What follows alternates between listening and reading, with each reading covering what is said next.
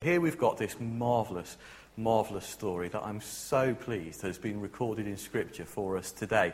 When it comes to a passage like that, of course, with lists of names, and gosh, in Nehemiah, as you've noticed, there are lots of lists of names, which to us today seem quite removed. But the truth be told is that until, in fact, even now, there are those in parts of the world that when they read the scrolls of Nehemiah will know that that's their ancestors that are being spoken of. And so there is connection. Imagine that if you read the Word of God today and there was a direct connection between you and the things that happened through your ancestors' lineage. How spectacular would that be? So whilst I do not rejoice for us in the reading of it, I rejoice for those for whom that is the case in other parts of the world. This has not been an easy story. And we're getting towards the end of the book by chapter 12. Just one more chapter left to go. A significant chapter, I think, left to go. But of course, we find the people of God who have for years, centuries, been in this cycle of knowing God with them, from the Exodus and from that wonderful experience of God's presence by night and by day as they walked across the wilderness, of knowing the promised land that God had for them. But also, even then, of this group of people that despite God's faithfulness to them, were far from faithful to him. And herein lies the story of the Old Testament, arguably the New Testament, and arguably even today. That despite the grace and goodness of God, that they turned their back regularly on the God who loved them. The book of Judges is this perfect example of this cycle that repeats itself over and over again, where God sends the people someone who will lead them, a man or a woman of God, who with passion will lead them forwards and bring them to a point of reconciliation with their Lord, only for them to turn their back on God again and find themselves in a pile of trouble, whereupon they cry out to God, as they did in Egypt of old. And God sends them someone else, and someone else. And so the cycle carries on until such times as the prophets say to them, you've got to get this sorted out. If you don't, then you will be overrun. The land that God has promised you will be taken from you. And of course, this is the background to the story that we just read. The great empire of Persia has engulfed the people of God and the land, the promised land that God had given them. No longer can they call it their own. They're dispersed across the empire, held in captivity. Just before the book of Nehemiah, the previous governors of Persia had begun to let some of the exiles go back to the land that they came from. But the truth be told is, that was a tough thing to do because it was in ruins. And of course, you know the story. Nehemiah gets word that Jerusalem, the holy city, is wrecked. That despite those few that have returned, it's still absolutely decimated. And so, with heavy heart, with tears in his eyes, first and foremost, he does what? He prays. He comes before God. Be at your prayer meeting tomorrow night, good people. Before all else, at point of recognition that things are not perfect at this point in time, far from, he falls to his knees and he prays. And then God gives him a plan, which is, no, you will rebuild the walls. But that, of course, is not job done. He has to go to his king, the one for whom he works, in relative riches in the palace. And in fear and trembling, do something that not many people survive. Approach the king with a request, unsolicited, without permission, and finds that God has been at work. Shock horror. How wonderful the story is. That the king says, no, go. How long are you going to be? But go. And what's more, we'll send some troops with you. It's a difficult journey. We want to make sure you get there. And then Nehemiah asks for materials to rebuild Jerusalem, to rebuild the walls. Pushing his luck? Not really. God's prepared the king. Sure, use the forests. Go for it. Brilliant. Nehemiah goes back, and then there's this almost gut-wrenching, your heart goes out to him, where late one night he wanders around the walls. And as he wanders around the walls, or where they used to be, he finds them in ruins. He finds them completely wrecked, and he recognises the work that is before him. Gathers around him those people of God who are prepared, and with vision and with passion, impassions them to work acts of worship and service in building of these great walls of Jerusalem again. Not, of course, without opposition. You've got Tobiah and Sanballat, the bogeymen of the book, who are constantly on, all the time, and constantly picking, you'll never do it. Don't you hate those people? The you'll never do it people? I mean, Nehemiah's going, I think you'll find God said we would. You'll never do it. And then when that doesn't work and put them off, well, then they actually go for proper attacks, We're trying to really get in on them. Such that the people building the walls have got their tools in one hand and their spear in the other. Interesting image to think on and dwell on that one, isn't it? But it gets to the point where despite those that would seek to put them off, those that would seek to stand in the way, not of Nehemiah's way, but of God's will, of course, they fall away. They don't succeed. God succeeds through Nehemiah and his people to restore the walls of Jerusalem. Hallelujah. Here we have this chapter, which we've all been waiting for. Surely we have. This has been the one that we've been waiting for the whole book. The one where the job is done, at least so it seems. The one where Nehemiah gathers the people together, this time not to build with tools and with spears, but with trumpets and with cymbals, because this is time to worship. This is time to worship the God who has led them, who has guided them, who has protected them, who has given them all things. And now, here are the walls, complete. Of course, I don't need to tell you that these are not just walls like your 12-inch thick things. You're talking between 15 and 20 feet at least. So it was wide enough to actually get a choir walking along them, or two choirs in opposite directions. These walls were big enough so that when the song rang out of praise, it echoed across the surrounding area. Lovely verse in that passage about the song ringing out and people around and about hearing the praises of God's people. Wouldn't that be great? Open the windows, open the doors, praise God and let the people hear. This is worship of the one and only God. We'll have some slides up on the screen. Now it's time to worship God. We're going to think about worship in just a moment, but I'm so pleased that you invited me whilst you were doing this particular series on Nehemiah. And you know that the church that I serve at the moment in Watch It has been through a building experience ourselves quite recently. I wouldn't say it was quite as grand as the project in Jerusalem, although at points it kind of felt as tricky. I tell you this story basically to, if you like, update in a very simple way the principles of what we've just been reading in Nehemiah. You know that the church in Watch It had a sum of money that it needed to spend on buildings, preferably. So they prayed, and they prayed, and they prayed some more. And for about a year they prayed, and then felt that God had given them this plan, which I absolutely chimed with my heart, which was to have a place not that they could gather so much on a Sunday for their worship, but a place that would serve the community through the week. And so the search was on.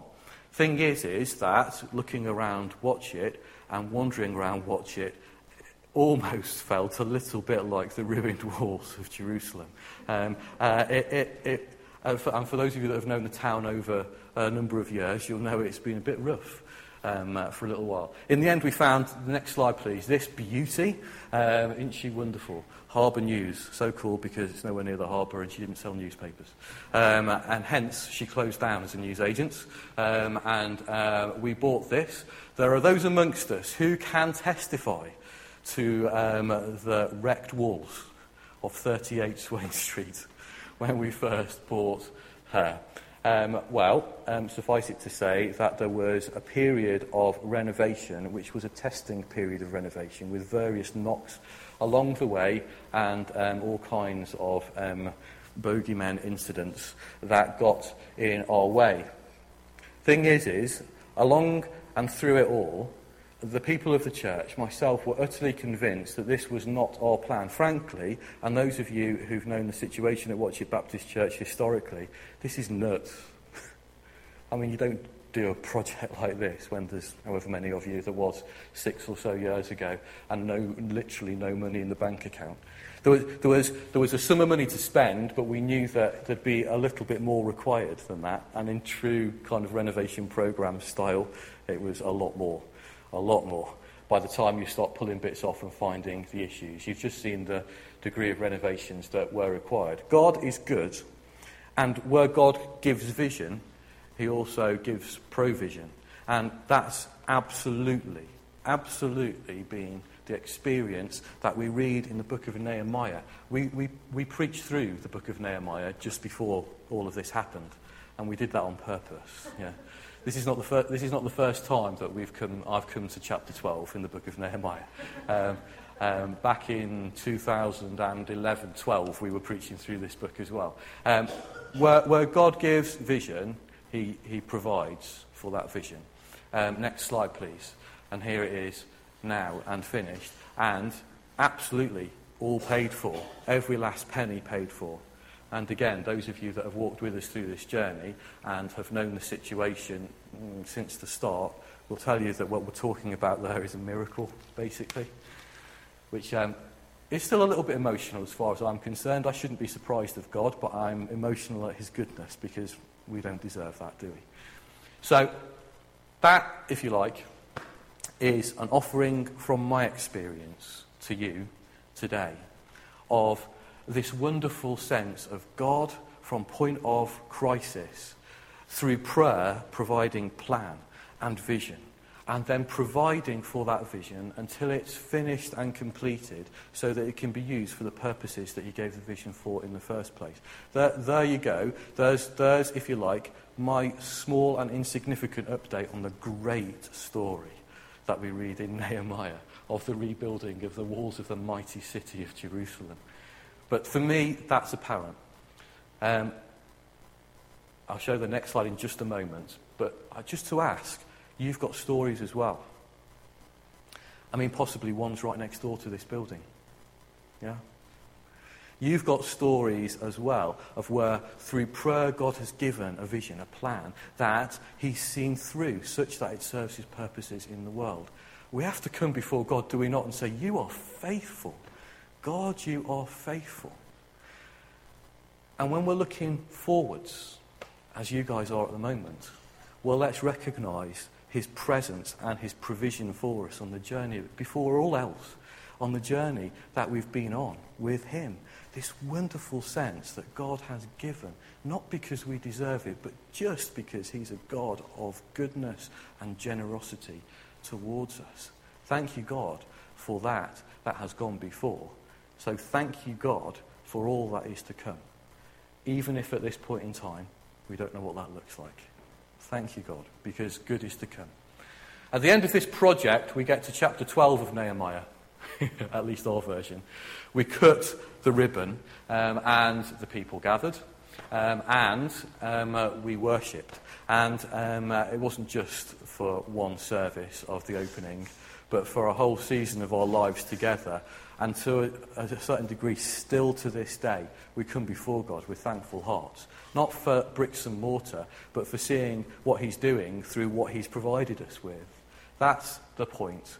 That's the point. I'm not particularly as much of a fan on bricks and mortar as maybe some others are. But I tell you what, when God's in it, then he uses those things wonderfully There's, I don't know how many people go through the sanctuary every week. I think I counted 500, a couple of weeks ago. Different people, most of whom are not Christians, every week who we have contact with. Great celebration, worship, unbridled worship. This is the picture that we get in this book, in this chapter, in Nehemiah. Next slide, please. But it's worth us thinking, okay, when it comes to worship, what are the principles? What is the heart of a worshipper? It's good for us at this point in time, after all the angst of Nehemiah's story, to consider some of the things that are apparent that we can learn about our heart as worshippers of God before all else. Thank you. Next button. Worship is a spontaneous overflow of a heart that is in awe of who God is and what he has done. The people of Israel had come back to their holy city, most of them initially never believing that it would ever stand again. And the Tobiahs and Sanballats of this world, I'm sure they're the voices that we read about. There would have been others of disbelief. You'll never get it done. Well, here it is. It's done. And so they stand in awe of the God who has done all that he has. And we need to recognise the same.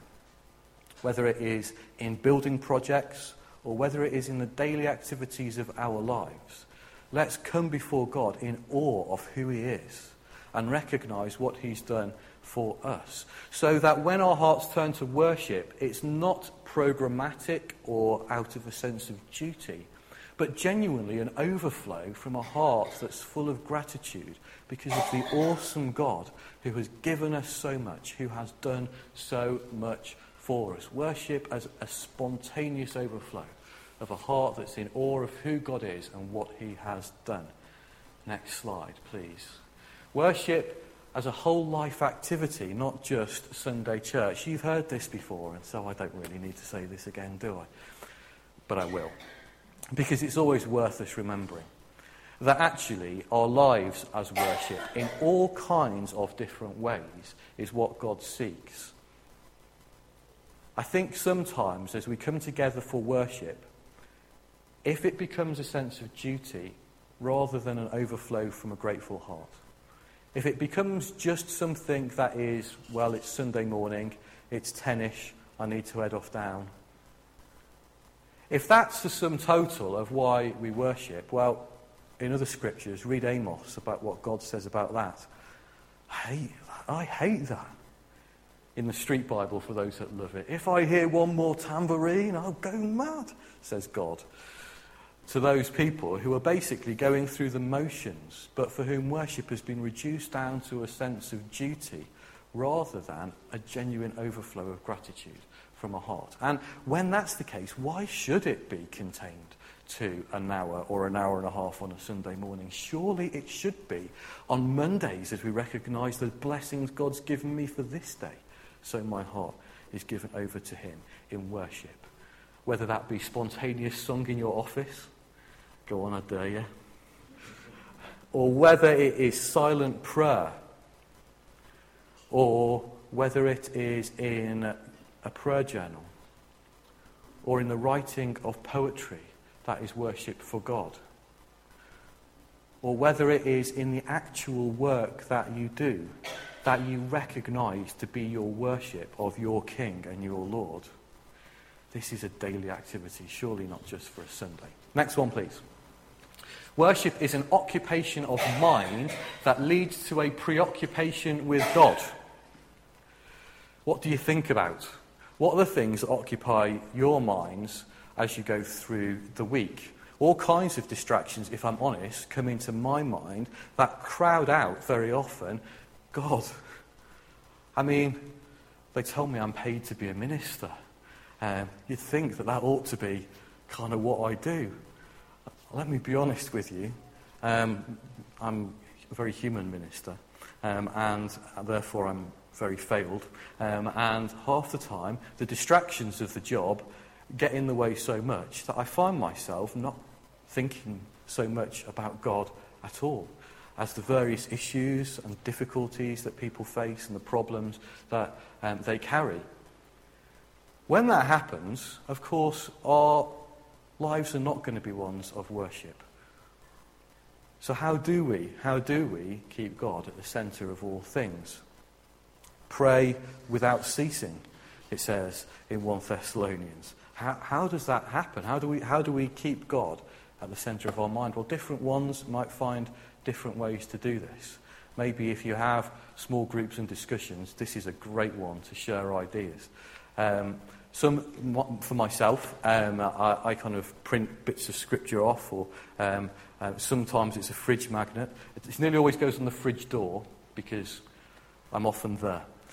So there's a good place for me to stick stuff like this. But sometimes it's a mirror, or sometimes it's on your keys, or just little things, phrases or words, things you might have written down to help you remember God's blessing on your life, or verses of scripture, that actually these things are popping up all day.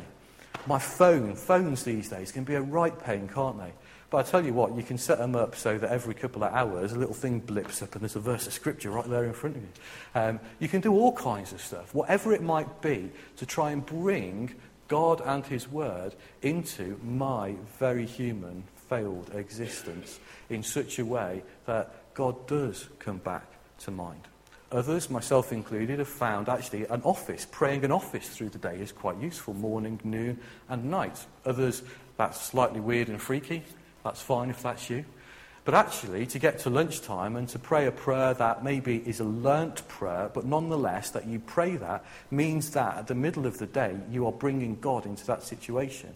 And whatever you're doing, God becomes the preoccupation of your mind. The occupation of your mind that leads to a preoccupation with God. Next one, please. Worship is costly and involves sacrifice of who we are and what we have. It certainly did for the people of God as they were rebuilding the walls. There's all those lists of names. And I think partly the reason there's those lists of names is because there is a sense of this cost me, my ancestors, so much. There was a sacrifice that went into this act of worship of rebuilding the walls that found itself in this great celebration that we've read about in chapter 12 today, eventually. Worship is costly and involves a sacrifice of who we are and what we have. The greatest act of worship is to come before the God who gave us life and to give our lives to that God. And that is not done lightly. That's not the remote reading of a prayer at the back of the tract and then sending the response form off to the Bible Society. That is a difference in your thinking, a change in your priorities, a totally different attitude to all kinds of things, relationships with others, your occupation, how you choose to spend your money, the reason that you get out of bed on a Monday morning. Yeah? Laying our lives utterly before God, totally before God, is a sacrifice. But it's the sacrifice of praise that pleases God the most. The God who gave us life, for us to give our lives to that God. Next one, please. Is there another one? Lovely. Worship involves setting up reminders of the great things God has done in our lives. I mentioned that a little bit just before, but in the Old Testament, this happened in all kinds of ways. The stories of these towers that are built, the cairns, if you like, that are built. Bethel is one of those examples where God draws back to these significant places. And maybe that's something that you need to do in your life as well, to actually record in some way and mark that moment that you've been blessed by God. God will draw you back time and time and time again to those places. And our attitude of heart should be to worship God as we remember all that he's done for us in the past. A little idea coming up shortly. There we go. This is something, and I am coming to an end. This is something that we did in last year, 2014, as a church. It struck me that, if you like, the attitude of gratitude phrase, don't we all love that one? In the reality of life, it wasn't quite biting, if you see what I mean. So whilst it rolls off the tongue really nicely in a sermon, actually, in the reality of life on a Monday morning, particularly on a drizzly November Monday morning when you've got a cold and you're feeling under the weather, the attitude of gratitude that you heard of the day before in the sermon seems far away somehow. How is it that we can actually, if you like, put down these markers to recognise God's blessing on a daily basis? I came across this project, and if you want to Google it and look at it, please do. 365 Grateful. It's an international project that was started by a young lady in New Zealand who was suffering from depression, illness of depression. And she went to see a nun. You can watch the video if you want to. I'm not sure whether this woman is a Christian or not. But the nun had said to her, you're not recognising the things that are good around you. You're not actually seeing what you're blessed with. You're not actually being very grateful in life. So this young woman, who is an artist and a photographer, a very creative person, that clicked. And so what she started to do was started to record. She recorded with photographs. The idea was one a day. And at the end of the year, she had, if you like, this big kind of mass of photos that reminded her of something that she was grateful for every single day. To use our language, it would be a blessing that God had given her every single day. Well, you can look it up and have a little think about it and see what you think about it yourselves. Some of her pictures were of grass, various different colours of green, that she walks over every day, but she'd not appreciated the different shades of green. And one day she noticed them. So she took a picture of it. One of them is of a slice of pie. It's great. We all take pictures of our food. Go on, admit it. Facebook's full of them. But this particular slice of pie reminded her that for the first time in her married life, she recognised that her husband had been giving her the biggest and best slice of pie. And he'd been having one that was tatty a little bit, or, we've all been there, haven't we? Yeah? She'd never noticed that before, and she noticed, so she took a picture of it. That reminded her of the story. And all kinds of, it's the simple things, isn't it? But we are so blessed, and to record those things makes the world of difference. There's a verse about being thankful. Next slide, please. Rejoice always, pray without ceasing. In everything give thanks, for this is God's will for you in Christ Jesus. This attitude of gratitude, this celebration, this heart of a worshipper, this is something that each of us can do. Next slide, please. Here's what I did. In reality, this looks like a board on the wall of my lounge, which is that big. Okay, I wasn't going to bring it, so I took a picture of it. They're just little pictures that I took. There's not 365 of them, as you can tell. But each picture reminds me of something that in 2014 I was very grateful for, and, I could tell you a story about each one, but I won't. That's what I did, but different people will do different things. Some wrote poems, and some had journals. One of the young people's got 6 journals now of gratitude, 365 grateful journals, that she stuck things in and written poetry, and it's beautiful. And others, they wrote down the column of a Bible every day, the things that they were grateful for.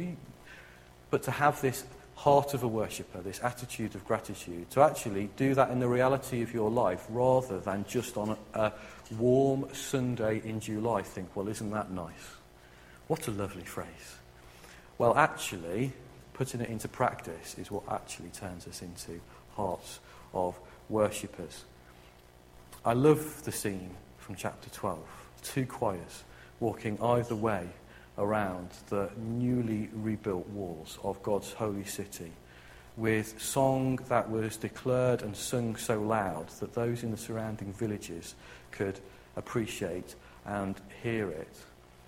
And you can just imagine that those worshippers, they'd walk over the particular bit of wall that they'd been working on, and with a sense of, thank you, God. They knew the sacrifice that had taken. But there it was. God had been faithful. God had been good. They'd walk past the part of the city where maybe their dwelling was. They'd think, thank you, God. And then, of course, they went to the temple. And there in the temple, they praised God. I personally wish that was the end of the story, because it would be a really good place to end. But there is another chapter. But since you've got 2 more sermons, I won't tell you about them. But it's a good chapter because it's a chapter of learning for us all. Last slide, please. Here's some lessons from the book of Nehemiah. These are ones that certainly we tried to learn as a church as we were going through. First one, pray, first and foremost. When crisis hits, when a time of uncertainty comes upon you, don't think, right, we've got to do. Think, no, we've got to seek God. Pray. For as long as that takes.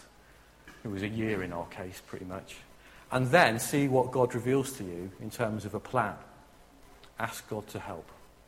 Keep on going against ridicule, the Sanballats and Tobias of this world, against fatigue, against discouragement.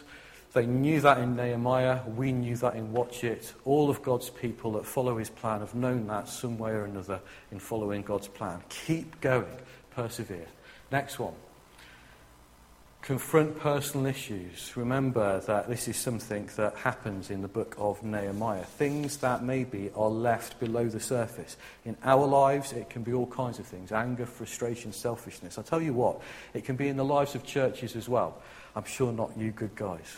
But there's so many for whom actually under the surface are issues of folks that are wanting control or power, of those who through selfish ambition want to raise themselves above the other rather than actually bowing in worship of God and serving their brothers and sisters. If those things just are allowed to rumble, there'll be the slow poison that kills, whether that's my faith as an individual or our churches. That's the poison that kills. Nehemiah rooted it out and dealt with it. Next one. Not letting others distract us, which is so easy, because what we heard about going on down the road seems rather good, so we'll have a bit of that type of thing. I'm as much a victim as anyone else of things like that. Great story. Oh, we'll have to do that then. No, you don't. You have to do what God's told you to do. That's what you have to do, no matter how good the story is from down the road. Don't let others distract you with their good stories. Equally, don't let others distract you by putting you down. Next one. There's this wonderful chapter where together Nehemiah brings his people to confess their sins and their sins of their forefathers. This cycle of constant disobedience that I mentioned before. Actually recognising that that can't be allowed to go on, that they need to know God's forgiveness and release from that. And the last one is develop an attitude of gratitude. Worship God in all things. That's my prayer for you guys. That's my prayer for us in Watch It. My prayer for me as an individual. I hope that we can take these lessons from Nehemiah, so wonderful as they are. But let's not just hear them. Let's be determined by the Spirit of God and with the help of his Spirit to apply them to our existence, to our daily lives.